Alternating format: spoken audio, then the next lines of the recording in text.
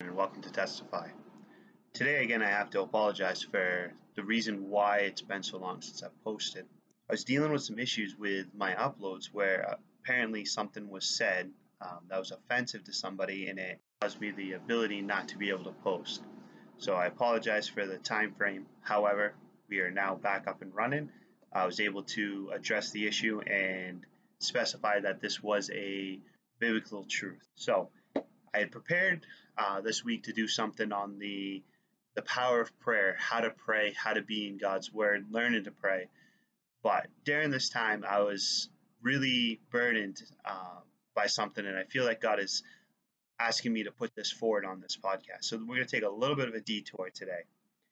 During this time of trying to figure everything out with this podcast, being able to post again and trying to figure out why what was being said was offensive. I was going back and re-listening to some of the stuff I said, trying to figure it out. And I started feeling this anger inside where I felt that we needed to defend God, defend the word of God, and to try to make a place for it in our world. During this time, I really felt that God opened my eyes and made me realize some things. And as I share some of these with you, it's going to be a little bit more personal experiences today, things that God has taught me. So bear with me as we go through this. Next week, we'll get back into what is normal, what has been kind of a pattern that I've been using to do these podcasts. I realized it was not the right to defend the truths and the rights of being a Christian, the right of being able to speak the truth of God. Because it says in the Bible that the word of God can be offensive to people, that it can be sharper than a two-edged sword. A lot of people don't want to hear the gospel because they know what they're doing is wrong. They know that there's this hole in their lives that they can't find anything else to fix. So when we come to them and we're talking about God, it really changes the way that they see us, the way that they feel when we're around. And that is where the offensiveness comes from. It's not offensive to us. They're not offended by us. They're offended by the name of Jesus Christ. Jesus is so great that it really makes people uncomfortable because they know that there is a God. We can see in James 18 and 19 this truth where it says, "But someone will say, 'You have faith and I have deeds. Show me your faith without deeds, and I will show you my faith by my deeds.' You believe that God is one. Good for you. Even the demons believe that and shudder." Now, it's really important here that we understand that we are looking at our faith with deeds. That's how we show our faith. But then it says that you believe there is a God. Good for you. Even the demons believe that and shudder. So believing that there is a God is not enough. And a lot of people in this world, they don't want to admit there's a God. They know in their heart that there is a higher being, a higher something. But they don't want to admit that it is truly that God is the one and only God. As we can see here that the demons even know that there is one God. They believe that and they shudder. So our lives are so based upon knowing of a God or knowing a God, but it's not truly that we're changed until we know God. It's not enough to know of Him, but we must have this personal relationship with Him, this personal understanding of who God truly is. Now, for me, when I was dealing with this issue of the podcast and trying to figure out why I was being offensive to people, it really opened my eyes to realize that I was trying to make a stand for what I thought was most important. I thought that if I didn't make a stand for my rights, what I deserve, what I should be able to do, then God wouldn't be able to speak and reach out to people. But then I realized that God doesn't need me to defend my rights, what I need, my desires. It says even when Christ was here on earth that he didn't even have a pillow to lay his head. He had nowhere to go, nothing that was his, because everything that he did was nothing more than the desires of his Father. You see, if our lives are so impacted by this relationship with God that we want to serve God, then we must first look at what God wants from us. He does not want us to fight against the authority, try to build rights for ourselves, and make religion easy, because God is not based around religion. He's based around a relationship with God. Now, understand that there needs to be a structure. There needs to be an understanding, which is what religion is. But if we take our relationship with God out of the church and we base ourselves on nothing but religion, bylaws, rules, things that we have to equal to, taking God out of the church and out of the equation of what truly matters here on earth. So if we want to look at what God wants us to do and we want to understand what it means to be ambassadors for Christ, to be able to testify to what God wants, I feel we need to look at what the Great Commission is. I know it's a very common verse, it's a very common understanding from people, but I really want to look at it and kind of break it down a little bit. Find the Great Commission in Matthew 28:18 through 20. It says, "Then Jesus came to them and said, 'All authority is in heaven and on earth has been given to me. Therefore, go and make disciples of all nations, baptizing them in the name of the Father, the Son, and the Holy Spirit, teaching them to obey everything I have commanded you, and surely I am with you always to the end of the age.'" You see, in this, we're told to go out and make disciples of all nations, baptizing them in the name of the Father, the Son, and the Holy Spirit, teaching them to obey everything God has commanded us. It doesn't say anywhere in there that we need to stand for our rights, stand for the ability to do this. It says just to go forth and do. Now, we know the story of Paul, where Paul was imprisoned for this. He was beat. He was just utterly broke down and abused for the name of Jesus Christ.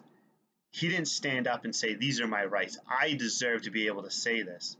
Instead, he said, "God has told me to do this. God has given me this opportunity to go and teach so that I may make disciples, and at whatever cost that may come to me, I will continue to do so."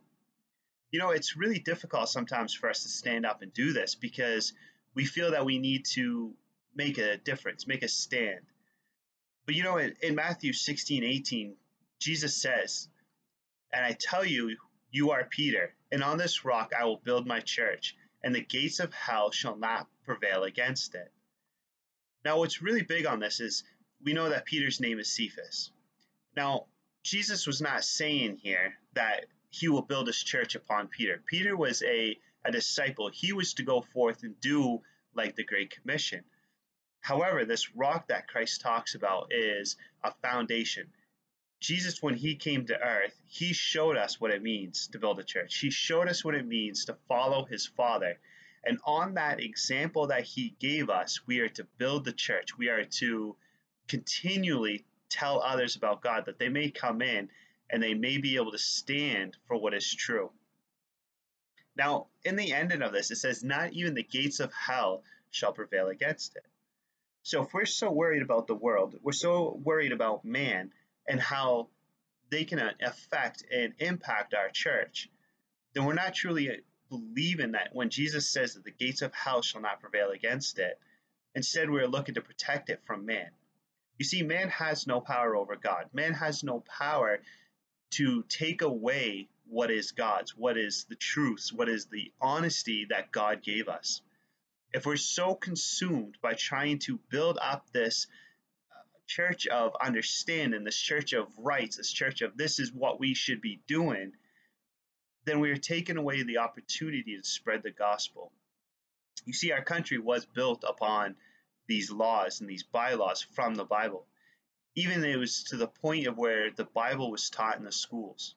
Now, I know a lot of this is being removed. A lot of this is being fought against because it is an offense to people. It is something that a lot of people don't want to hear. But it says in the Bible that we are not to take the offense of the people personal, but instead understand that this offense is against Christ because they don't want to accept what he did. But even if they don't accept it, we are told to go out and teach it. So we need to understand that it's not about what we do, it's about what Jesus did. When Jesus came to this earth, he died for our sins. He took away the punishment we deserved. That alone is what we need to be going out and preaching. That is alone what we need to be testifying to. We become too consumed with trying to build the rights of our church to make sure that nobody can come in and tell us what we're doing is wrong, that we don't have the right to preach, we don't have the right to teach these things. then we're truly losing what is important. You see, the gospel needs to be preached, the gospel needs to be heard. We are a light to the darkness. God asks us to go out and preach and teach the gospel. A church is nothing more than a building. The people in the church are what builds this church that Christ talks about. The gates of hell shall not prevail against it. We are safe in this mentality that Christ will always take care of us. Now, sometimes hard things will happen. Sometimes things that can be overwhelming will happen in our lives. But it says that God will never give us anything more than we can handle. So in this hard time that you face, in this hard time that comes against you, where you're being attacked for being a Christian, you're being broken because of something you said, just remember that God gives us nothing that we can't handle. And if people are offended by what we're saying, then only then are we truly preaching the gospel and the truths of Christ. If we weren't saying the truths, we weren't saying things that the devil didn't want us to, then there's no reason for him to send against us to try to silence us from preaching this word. If your mouth is filled with the truths of God and only the truths of God, only then will there be opposition against us. Instead of worrying about my right to be able to say what I want to say and to have the freest speech to speak about God, my heart is now consumed with the desire to preach the gospel, to do nothing more than spread the name of Jesus Christ, because there is no greater name, there's no more power than in the name of Jesus Christ.